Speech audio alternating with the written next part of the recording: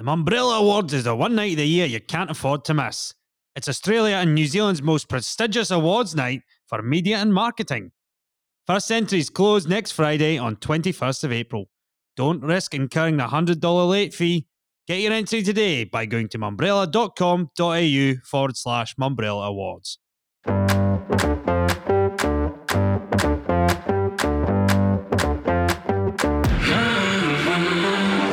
Founder Ted Horton is launching a new growth and performance tech consultancy, BRX, alongside former Big Red CEO Bridget Cleary.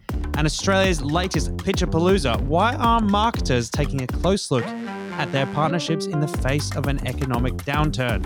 All that before Clemenger BBDO's CEO Dani Bassil joins the podcast to talk about the new era she's shaping at one of Australia's most historic advertising agencies. Welcome to the Mumbrellacast. I'm Callum Jasmine, and joining me for the news chat today is the esteemed editorial director at Mumbrella, Damien Francis.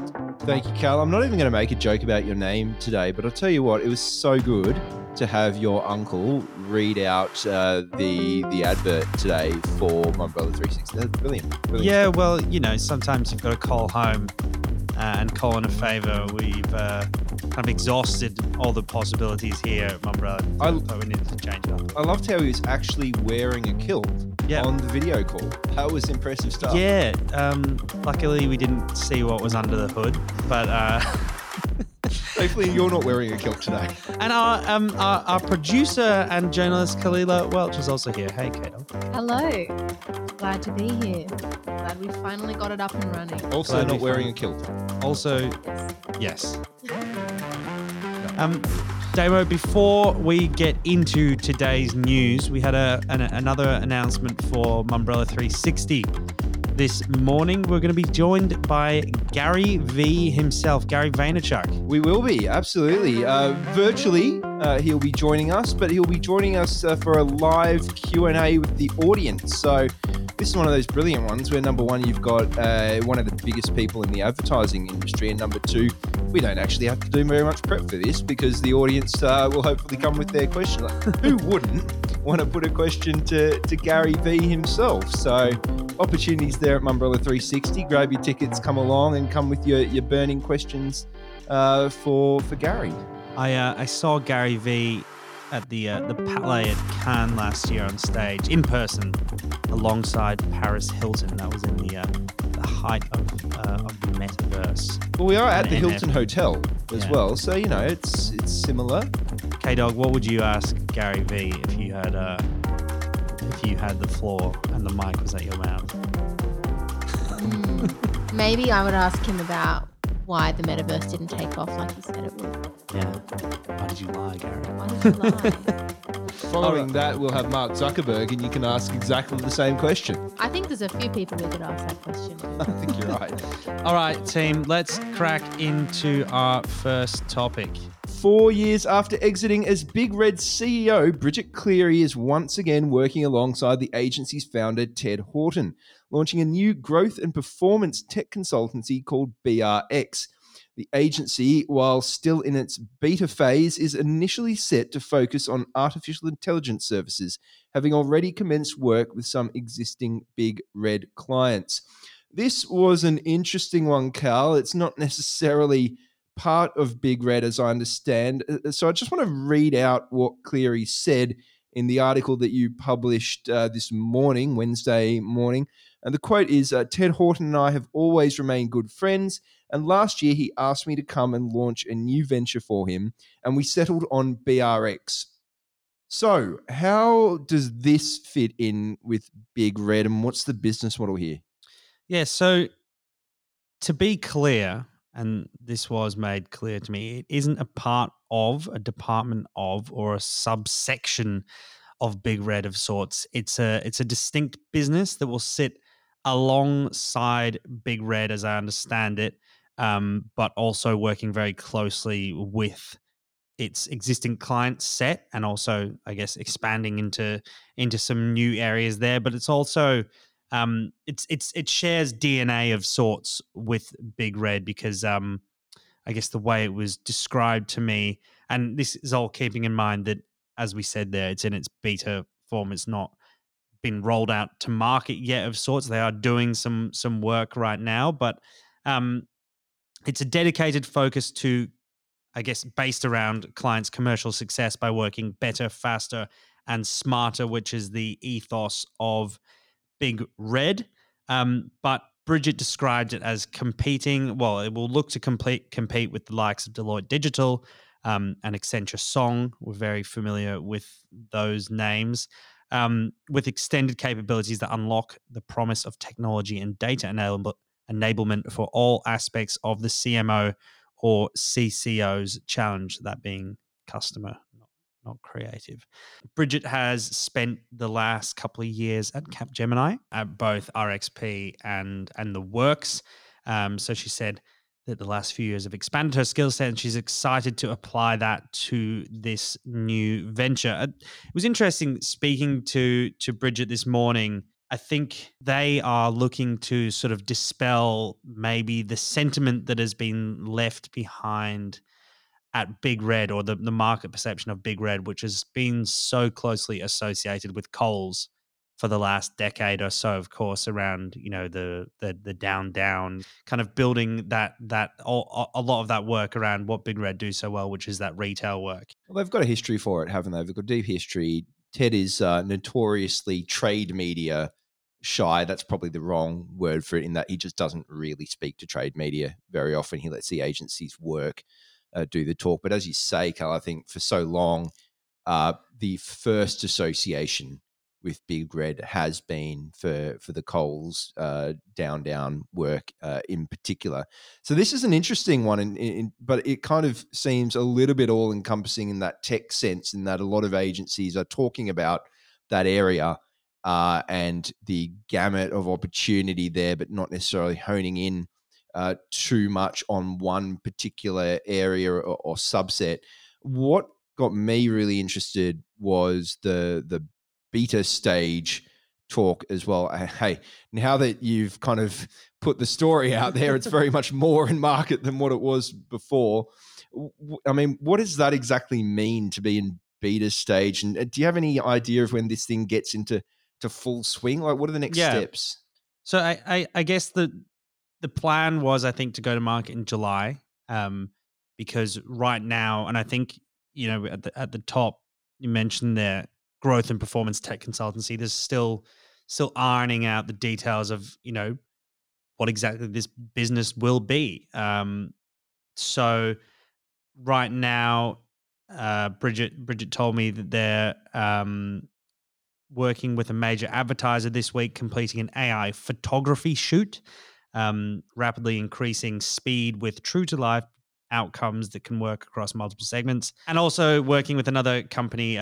Said they're auditing how they connect with their customers across their life cycle, so that we can recast it better to meet their business goals and deliver on their customer vision. So a little bit varied there, and I guess the definition of beta was being that they're still in the test and learn and adapt stage of the business, which could go on for quite some time when we're talking about AI. When you said AI photo shoot, I just had this kind of image in my head of someone sitting in front of a computer screen on DALL-E, just like typing in something very specific. That could be it. That could be it. I doubt it, but I doubt it too. I hope not. So, Damo, I guess on that, we are getting a lot of pitches at the moment on AI as a general topic. You know, we spoke about this on the podcast a few weeks ago when I was over in LA for Adobe.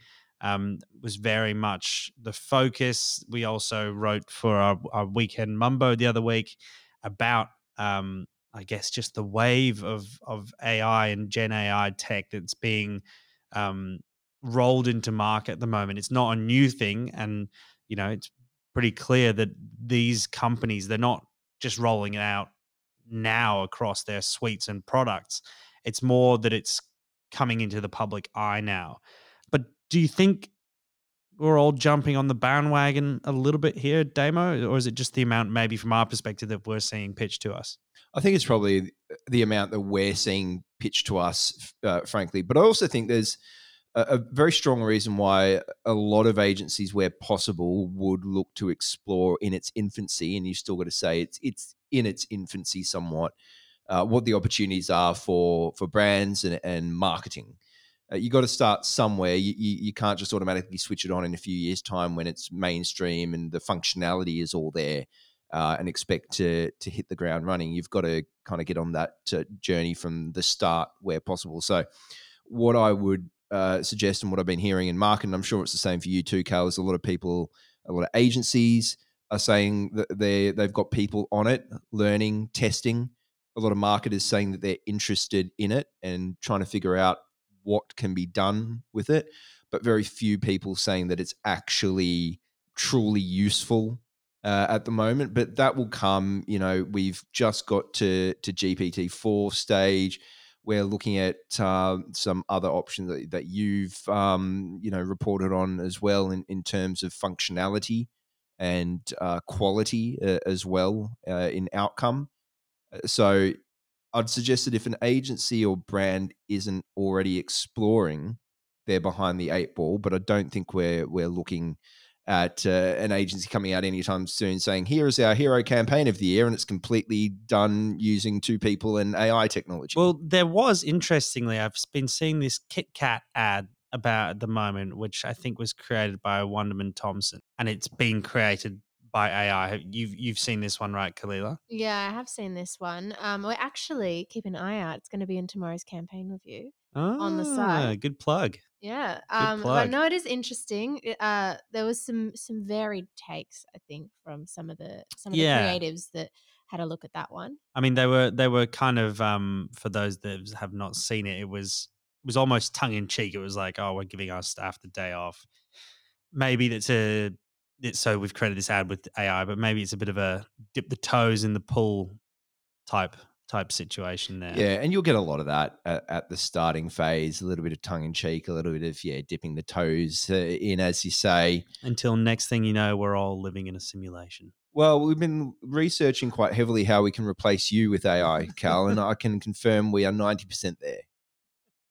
All right, next up, what's going on with Australia's media pitchapalooza? In the first few months of 2023, Adland has witnessed what feels like an unprecedented influx of media pitches, with Catch, Reece, Australian Retirement Trust, Craveable Brands, and Hesta having all shifted media agencies, while Nestle, Mitsubishi, Priceline, BWM, Victoria University, SBS, 40 Wings, Momentum Energy, and Unilever, there are more in there. Can you repeat all those clients again? All still open. I'm not going to go through them again. It's clear, I guess, by reading into this, and I guess the reason we're talking about this demo is sort of a follow-up to our weekend mumbo. The economic conditions at the moment are prompting quite a bit of movement, or at least it's prompting marketers to consider their options at the moment as we sort of approach the end of the financial year. Yeah, look, absolutely. And first of all, I'd suggest that if anyone hasn't read the weekend mumbo from the Saturday just gone, that was the Easter Saturday, please do give that one a look. It's a pretty detailed look at the situation as it stands. But look, unsurprising that this has come into play at the moment, because there are two main factors, I guess. Number one, we've had a significant amount of staff change, and there's that old adage, which, frankly, I'm pretty sick and tired of hearing. I think the majority of the industry is that when the CMO shifts, so does the agency, which is just such a lazy way of thinking about things. And A, it's not the case all the time. But B, I would suggest that if CMO is just coming in and goes, well, the first thing I've got to do is just change the roster because I'm the CMO now, then that's just fundamentally flawed from the get-go. Yeah. But also, as you said, the economic situation at the moment, one of the really interesting bits that your piece uncovered, Cal, and I believe it was Darren Woolley who said this, and it was sort of echoed by OMG's Peter Horgan as well, was that if marketers are just looking for a bit of a discount, essentially, on services, or to find a cheaper rate, now is not the time to do it. It's not going to necessarily get you a better deal. and any sort of momentum you've got on work at the moment automatically gets eradicated when you go out to pitch. Even if you go with the same set of agencies after that, the time and money you've wasted, 100%, the time and money, the momentum you've got changes. And in a situation like this, where you've got a finite opportunity to get ahead of the game, to really plant your brand in market and make opportunity of a challenged environment, you can't afford to waste months of it going out to pitch, especially if it's just a price-driven pitch. But I'm assuming you've probably heard a bit of feedback since that piece. It's never a quiet piece, the Weekend Mumbo. It's funny, this sort of concept of the price pitch, as Peter Horgan said in the piece. It turns into a bit of a lying contest, or who can distort the spreadsheet to the best of their abilities. 100%. It's that, that cliched almost suggestion that an agency brings out the big guns for the pitch, and the marketer gets wowed by that. And then the second it's all over, a couple of months later, when the dust settles, you realize that the people in front of you on your work are the junior burgers of the agency. Yeah. And they've just sold you up a river. So it turns out to be a bit of a squeeze, but I do think there were some interesting perspectives in there from Wooly and from Table Turn's Jen Davidson, and also from Steve Sinner. So if you do want to, I guess, delve into that a bit further, you can head to our website, where unfortunately you'd have to seek out My Ugly Mug and click on the link. It's not that hard to do. I mean, and your mug is pretty big. Out of all of that, Cal, the biggest question I have is, I'm not sure we're anywhere near the end of this economic situation. We're probably closer to the beginning than we are to the end, even though, as you said, like, we've had our first month of rate stabilization, which, again, to be fair though, is only one indicator of where we sit economically. There's probably going to be more challenging times ahead, and we're only in April. Is there an expectation in market that we're going to see yet more pitches go to market at the moment, or are we looking maybe at a bit of stabilization for the next few months? Look, I think, judging by the people I've spoken to, the conversations I've been having, I think the more important factor, which is what we've seen so far, is the fact that a lot of these accounts that have been settled have actually moved. The last few years, I mean, I can't think of that many major accounts, maybe something like IAG, which moved to Initiative.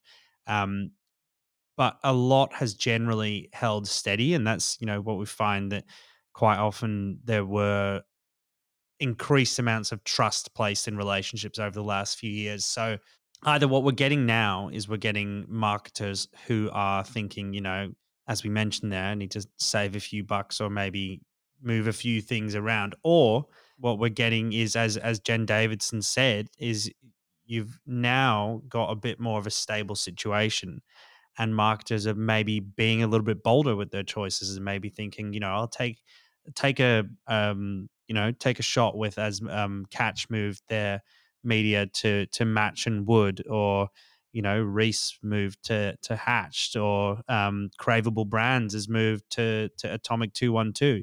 So a lot of these indie or more challenger type indie brands are often having a bit of success at the moment, and I think it's going to be really challenging for a lot of these agencies that are having to, I guess, defend a lot of their accounts right now, because yes, things are a bit more settled from a staffing perspective. Just when we have got settled, agency staff are going to be in for a really tough year. So yeah, you kind of just think, where's it all going to land? But you also hope at the same time that it doesn't get out of hand.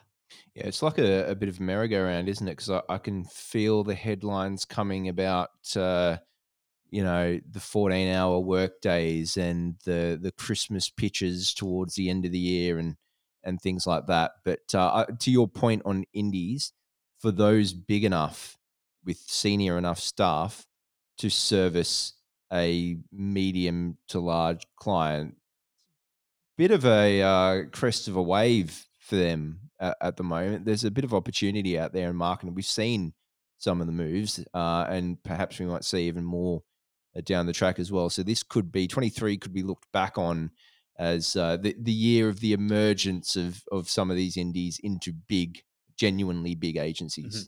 I think that's a good point to finish on there, Damo. Coming up after the break, Clemenger BBDO's new national CEO, Dani Bassil. Dani Bassil, new CEO at Clemenger BBDO Australia. Welcome to the podcast. Thank you very much. Thanks for having me. Well, I should say thanks for having me as we're recording in your lovely, what area is this? Watson's Bay? No. Millers Point. Millers Point, sorry. No, Out of town, getting very confused. So you're an Aussie. I'm an Aussie, yes. But you do have a bit of a London twang to your accent now. How are you finding settling back into the Aussie ad industry? Yeah, pretty good actually. I didn't intend to be away for so long. I packed my suitcase 19 and a half years ago thinking I'd be away for a couple of years. Don't worry, Mum, we'll be back in a couple of years, and then sort of forgot to come back. So Sydney is really interesting in a way, and I think Australia is in the same boat as this.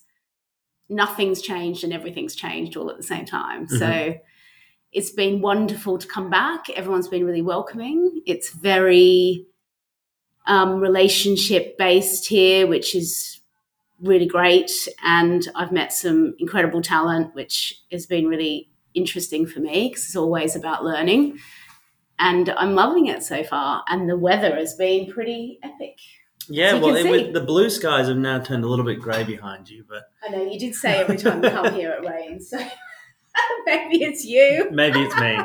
So tell us a little bit about how the return and specifically to Clemenger came about. I mean, we did speak about this on our podcast at the time, as it's sort of a big transitional period for the group.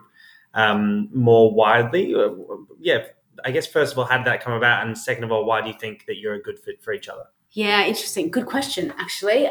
So I can't actually remember how. I met Robert Morgan, current chairman, about 2 years ago as a very speculative chat when I came back. I can't even remember. Maybe it was longer than that because it was probably pre-COVID. And we sort of kept in touch, and there was nothing right here for me, and I wasn't really sure if it was the right time to come back, etc. Obviously, COVID hit. We all know that story. We won't talk about that. And then I met Les, who is the current CEO of the group, probably about a year ago. And, yeah, this came up, and I spoke to a lot of people in the industry about various roles. And I just found this to be the perfect challenge for me. I've spent my whole career in creative agencies up until running Digitas in the UK. So the last 5 years have been very digitally focused, which has been great. But I wanted to come back to brand and creative, and I met everybody and I thought everybody was fantastic. And I met Jim, the current chief creative officer, who I adore, and it felt right. So, you can only go on your intuition, I think, when you're looking for a new role. And so far it's been fantastic. And I hopefully think that they feel the same way. So I guess, maybe before you arrived, the market was reading into your role at Digitas as maybe a suggestion of where Clemenger was looking to go. Is that not the case? Is it sort of sticking to those sort of more traditional capabilities, or is it a bit of a hybrid there? I definitely think I will, and with the team, obviously, it's not me, but we will inject a bit more integration and capability into the agency, definitely, because what I love about this business, and we had our first national company meeting last week, which was really interesting. We put a bit of a reel of our kind of historical work, and it is, from Not Happy Jan to Meet Graham to Hunger Rhythm. It's an incredible body of work, probably some of the most famous advertising, and even broader than that Australia has ever created. Mm-hmm. And for me, great ideas transcend channels, and I'm about helping us make incredible work and making our clients' brands famous. And it shouldn't really matter whether that's a TV ad or anything else. And we've got some really, really good capability here, but it's just not integrated in the right way, and we're not using it in the right way. And my job is to help the agency realize that. Yeah. So I guess a second part to that would be the suggestion that, kind of moving in that more integrated direction sort of maybe plays a little bit in the same direction that your sister agency, CHEP, or as it's now called, CHEP Network. How do you, I guess, do that while also continuing to differentiate the two agencies and sort of navigating that together? Yeah, well, Lee obviously joined last week, who is fantastic. And I think as two leaders of two very successful companies, we will navigate that together. I think we complement each other in some respects, but are very different in other respects. And we just have to make sure that story is clear to ourselves and the market, which I think it is very much so. And I think there's room for both of us to do what we do and do it well. And you mentioned the chat, I guess the initial chat that you had with Robert Morgan 2 years ago. Was that always sort of the intention for him? Was it a case of he had signalled that was the direction that he, I guess, wanted Clemenger to go into, and then, it turned out to be a great fit for that? I think that it was actually even a step back from that. I think we just really liked each other and wanted to find a way to work together, for me to work with him and vice versa. And, he's great at spotting talent. So I think he felt very strongly about me, and I felt very strongly about this group and this organisation. For me, it's always important to feel at home somewhere, and I instantly felt at home with him and everyone else I met. So really, he's been absolutely fantastic. I mean, I sort of feel like he's a bit of the godfather of advertising in Australia, because it's just, he must know everyone, and he's kind of been there, done that, which is great for me. Coming back to, I feel like I'm kind of new again, but he's very much left it up to us to determine where we want to take the business and where we want to take the agency and the brand, which I think is a bit of a gift, really, from my perspective. Hey, come and look at this incredible business with this great, body of work that has been produced over the last 70 years, and determine where you want to take it. Is like it's a gift of a brief for me. Yeah. And you obviously mentioned Lee there. It's the first time that the group has had these two agencies, obviously helmed by female CEOs. Yeah, go us. Go you, yeah. Well, it has, I guess, it's historically been a bit of a talking point that I guess the group has been quite male dominated. Yeah. And it's been spoken about with both of your appointments, and then the recent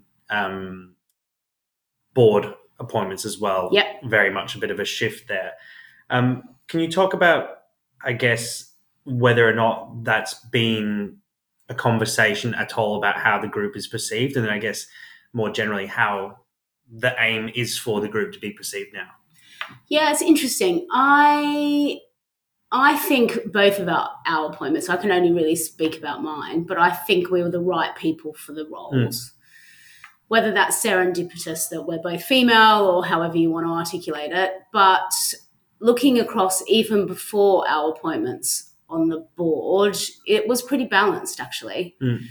So I think we are just additions to that. So I think the group has probably been changing in the background without, much publicity around that. My experience has been brilliant in that respect. It seems very, gender diverse more generally, actually. So I think modern businesses have to have a modern leadership. It's just the way it is now. I mean, we can't advertise to the Australian public through a lens of one type of person. That's just not realistic anymore. So it's pretty business critical that all organisations are balanced. And I think that we're very much heading in the right direction from and I'm looking at my own business as well. We're a pretty balanced executive leadership team, which is great. That is critical for me, and the whole DE&I strategy that we're implementing now is first and foremost the most important thing that we will do in the next 3 to 5 years, I think. So you mentioned before you had a session looking back on all the historical work. Clemenger BBDO has as it would be fair to say, a pretty enviable client list, which I'm sure is something very exciting for you coming in.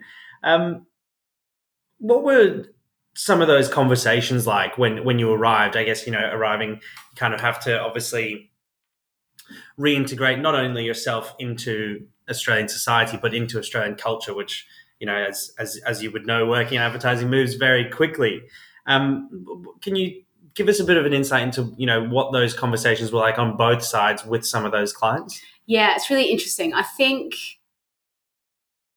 people here are keen to understand my experience from abroad because, Australia is a fantastic region and country, but the great thing about Australians is we're always looking at, what is happening elsewhere. We're innately curious in that way.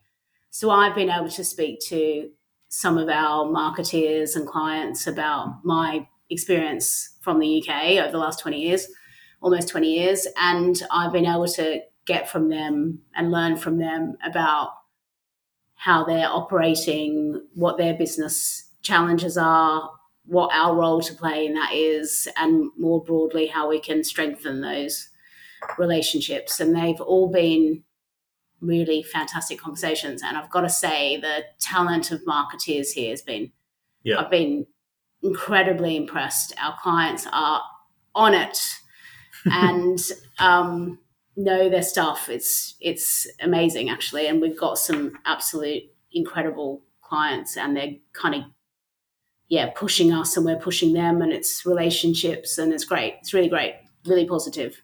Was there anything that surprised you that came up in those conversations, or maybe something that you thought, I hadn't thought of that perspective, or I hadn't even, encountered an issue like that while working in the UK? So that's a really good question. I mean, nothing specifically yet, but every client is so different regardless of where you are. So, we've got an auto client with COVID challenges on getting cars in the country and sitting in customs for 6 months with bugs eating away at things and like things that I'd never really even contemplated would ever be an issue. And then, other clients that have totally different supply chain issues of other things. And, it's like, I remember when in the UK it was exactly the same. One of our clients was a big cereal manufacturer, and, I had no idea that Ukraine grew most of the wheat in Europe. And that happened kind of overnight. It was like, right. And it's like, wow. So every client's so unique and so specific. And that's why I think our industry is so interesting, and, strategy and creative, and how we can help our clients solve some of their issues and help them grow is even more critical than I think it's ever been because of all of the market forces at play. So I've learned loads, but not in the way that I probably would have thought. So very interesting. One thing that did surprise me, though, more broadly, is how we just haven't sorted distribution here yet.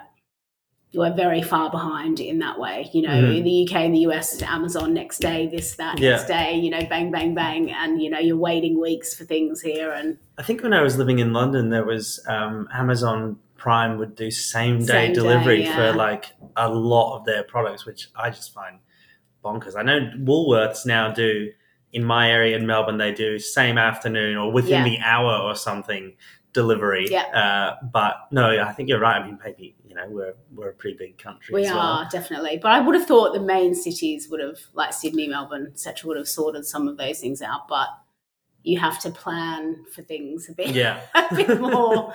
And that is a challenge, I think, from, retail is such a dominating force in this country.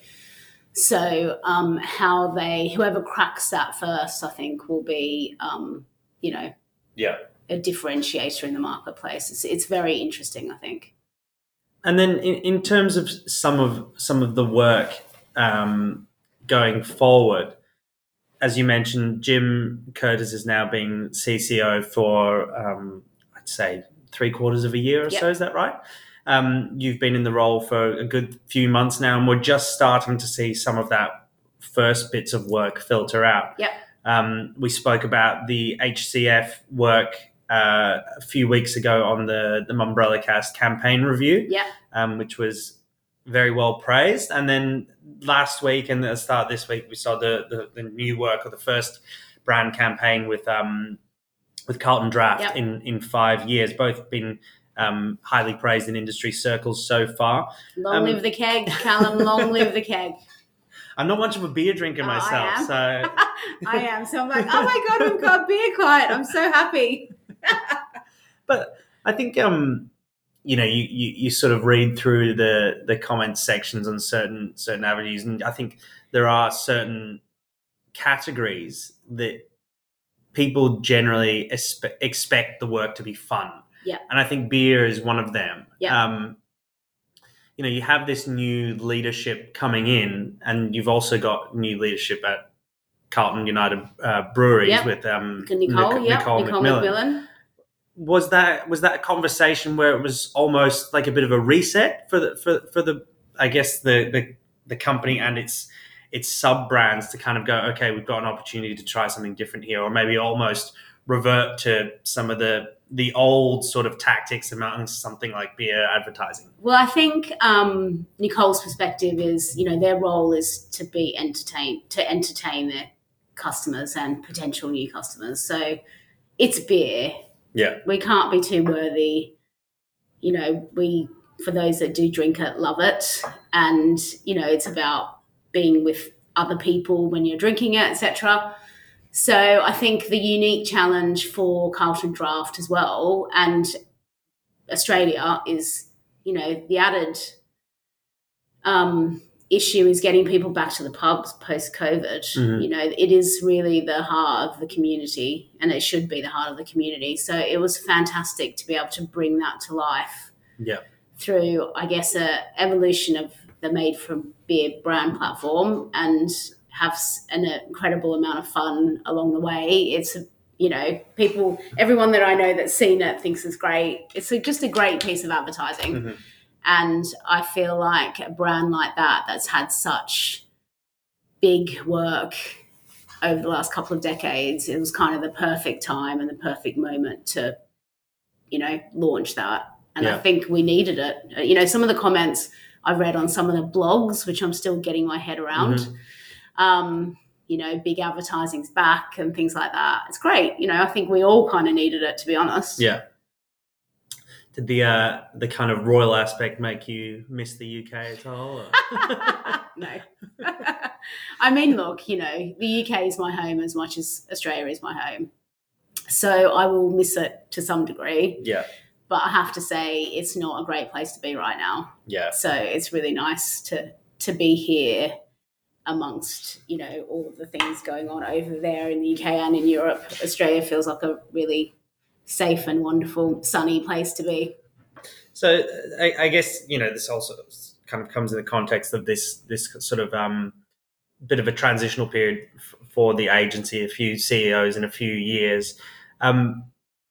Love to get your kind of thoughts on the creative output of the last few years and I guess your assessment of it when coming in. Yeah, of the agency or in general? The agency, yeah. Yeah, I think it's interesting because I remember going to Cannes last year and walking through the Palais, and I thought for the first time, obviously this was the first Cannes for a while, but I've been going for about 10 years outside of that, and I just thought the work was nowhere near as good as it's been many other years that I've had the same experience or walked through the Palais or looked at the best work or whatever. I think that's just been COVID and the industry, and it all makes sense when you think about it. So I think we have had some really good work and some surprising work, actually, when I look at the reel, especially last year. You mean at Clemenger? At Clemenger, yeah. But I think the industry as a whole, there's been a bit of a hole of, amazing work, really. Yeah. And I think we've done a really good job during that COVID period, but I feel like now we've been unleashed a bit. Yeah. And I think you can feel it in the agency. It feels buzzing and, all the things that agencies should be. So I feel like this is kind of not the turning point, because I think we're in a really good place, but I feel like there's going to be a bit of a resurgence for us. Yeah. And what do you think are the biggest contributors to that? Is it a matter of just confidence, being confident in taking, your own ideas to your clients and some of those conversations that we spoke about? Yeah, I think it's pretty multifaceted. I think agencies live and die by their leadership. I mean, I've worked in some of them where the leadership, you could tell they were all pushing in the same direction. They all had the same ambition, etc. And I've worked in agencies where I knew that wasn't the case, and I've been part of some of those teams. And some of those agencies don't exist anymore because of it. So I think that, Jim and I have definitely got, I think, a great working relationship, and I feel like we've got a great future together. And that is a really big thing for any business, regardless of what you do, I think. Mm-hmm. And I think we have an incredible set of clients that trust us and want to do great work and think in the same way that we do, and as I said, push us and we push them, and that's really what it's all about. So we've got, when I look at the pipeline of work coming out from us over the next, really till the end of the year, it's very, very exciting. Yeah. And you can feel that when creatives are working on, briefs now, you're working in creative development for a couple of months and then you've got production. Like, it's a long process, right? So there's a spirit here that people are kind of in it, and that is exactly what you want when you're running a business like this. You've kind of mentioned it there and a bit earlier, but what I guess in terms of what you're bringing to the business, what is your sort of creative vision, or do you have like a theory or a way that you approach these things that you've sort of developed over the last 2 decades? Yeah, definitely. And we're kind of in the middle of, I guess, relaunching that, for want of a better term. But Jim and I are very clear that, we want to make work that matters. And I don't mean that in a worthy way. Like, I think the worthy thing is done a bit. I think consumers, they're not really looking for that anymore. I think what they want is entertainment, and that's what I think we can give them. And we want to make really famous, effective work. That's what we want to do. And as I said, we've got a great set of clients that want to do the same thing too. So that helps. Happy days. Yeah, absolutely. Yeah, it's a gift. I've walked into a bit of a gift. I'm feel very lucky right now. Yeah. And then just a final point, something we spoke about last week, for listeners, I'm meeting you and I, not on the podcast. Yeah. And now maybe some listeners might think that we're sort of banging this drum a little bit at the moment, but you mentioned that one thing that had been semi-surprising to you was the way that Australia's industry responds to its own work. And that was a bit of a difference between the UK, where it can potentially be a bit more supportive or constructive. Yeah. How do you think Australia could be a little bit more constructive in its feedback, maybe, or do you think that's just, the way we're wired culturally? I don't think it is. I know we've got a bit of tall poppy syndrome or whatever, but I've not ever experienced that. Like, everyone I know has been really supportive or, encouraging. So I find this, I don't know, you get work out, and I feel really sorry for the creatives because they're worried about this blog thing where people can go on anonymously and just rip their work apart. And I find that kind of disgusting, really. Like, why should a young creative team at the beginning of their career have that as a concern outside of what the press might think or their friends might think or their parents or their, whatever, their clients, their peers, to then have this sort of anonymous, I don't know, I read some of it and I was just like, wow, this is bad, So I feel like we should work out a way to change that. I don't know how, and I don't know enough about it yet, but I don't think it's right, and I don't think it's good for people. And I think whoever are the few people doing that should probably take a long, hard look at themselves, I think. And if they're so cynical about the industry, maybe they should think about doing something else, That's what I think. Well, Dani, it's been fantastic to join you here. Unfortunately, the clouds behind you are now taking over the sky, but it's not a reflection of this conversation. So, yeah, really enjoyed this conversation. Thanks for joining me. Thanks, Callum. Appreciate it. That is all we have time for today. Thanks for listening to the Mumbrellacast. Throw us a follow or subscribe if you're enjoying the podcast. And for more podcast content, we'll be back tomorrow on the Evening Mumbo feed. Thanks again to Dani for joining us today. And Damo, Kalila, thanks to you two for being here live and direct in the studio with me. It's nice to be with you again, Carl. And a PSA for those who have landed on this podcast because they've been searching for the golden ear BRX set of bookshelf speakers. Apologies, but this had nothing to do with it. Is that a thing? That's actually a thing. Yeah, they're very good bookshelf speakers. I digress, though. They are very good bookshelf speakers. All right, well, we'll leave you with that nugget of information. Kate, I just want to get a word in. Just giving us a very odd look at the moment. Thanks for having me. See you next week.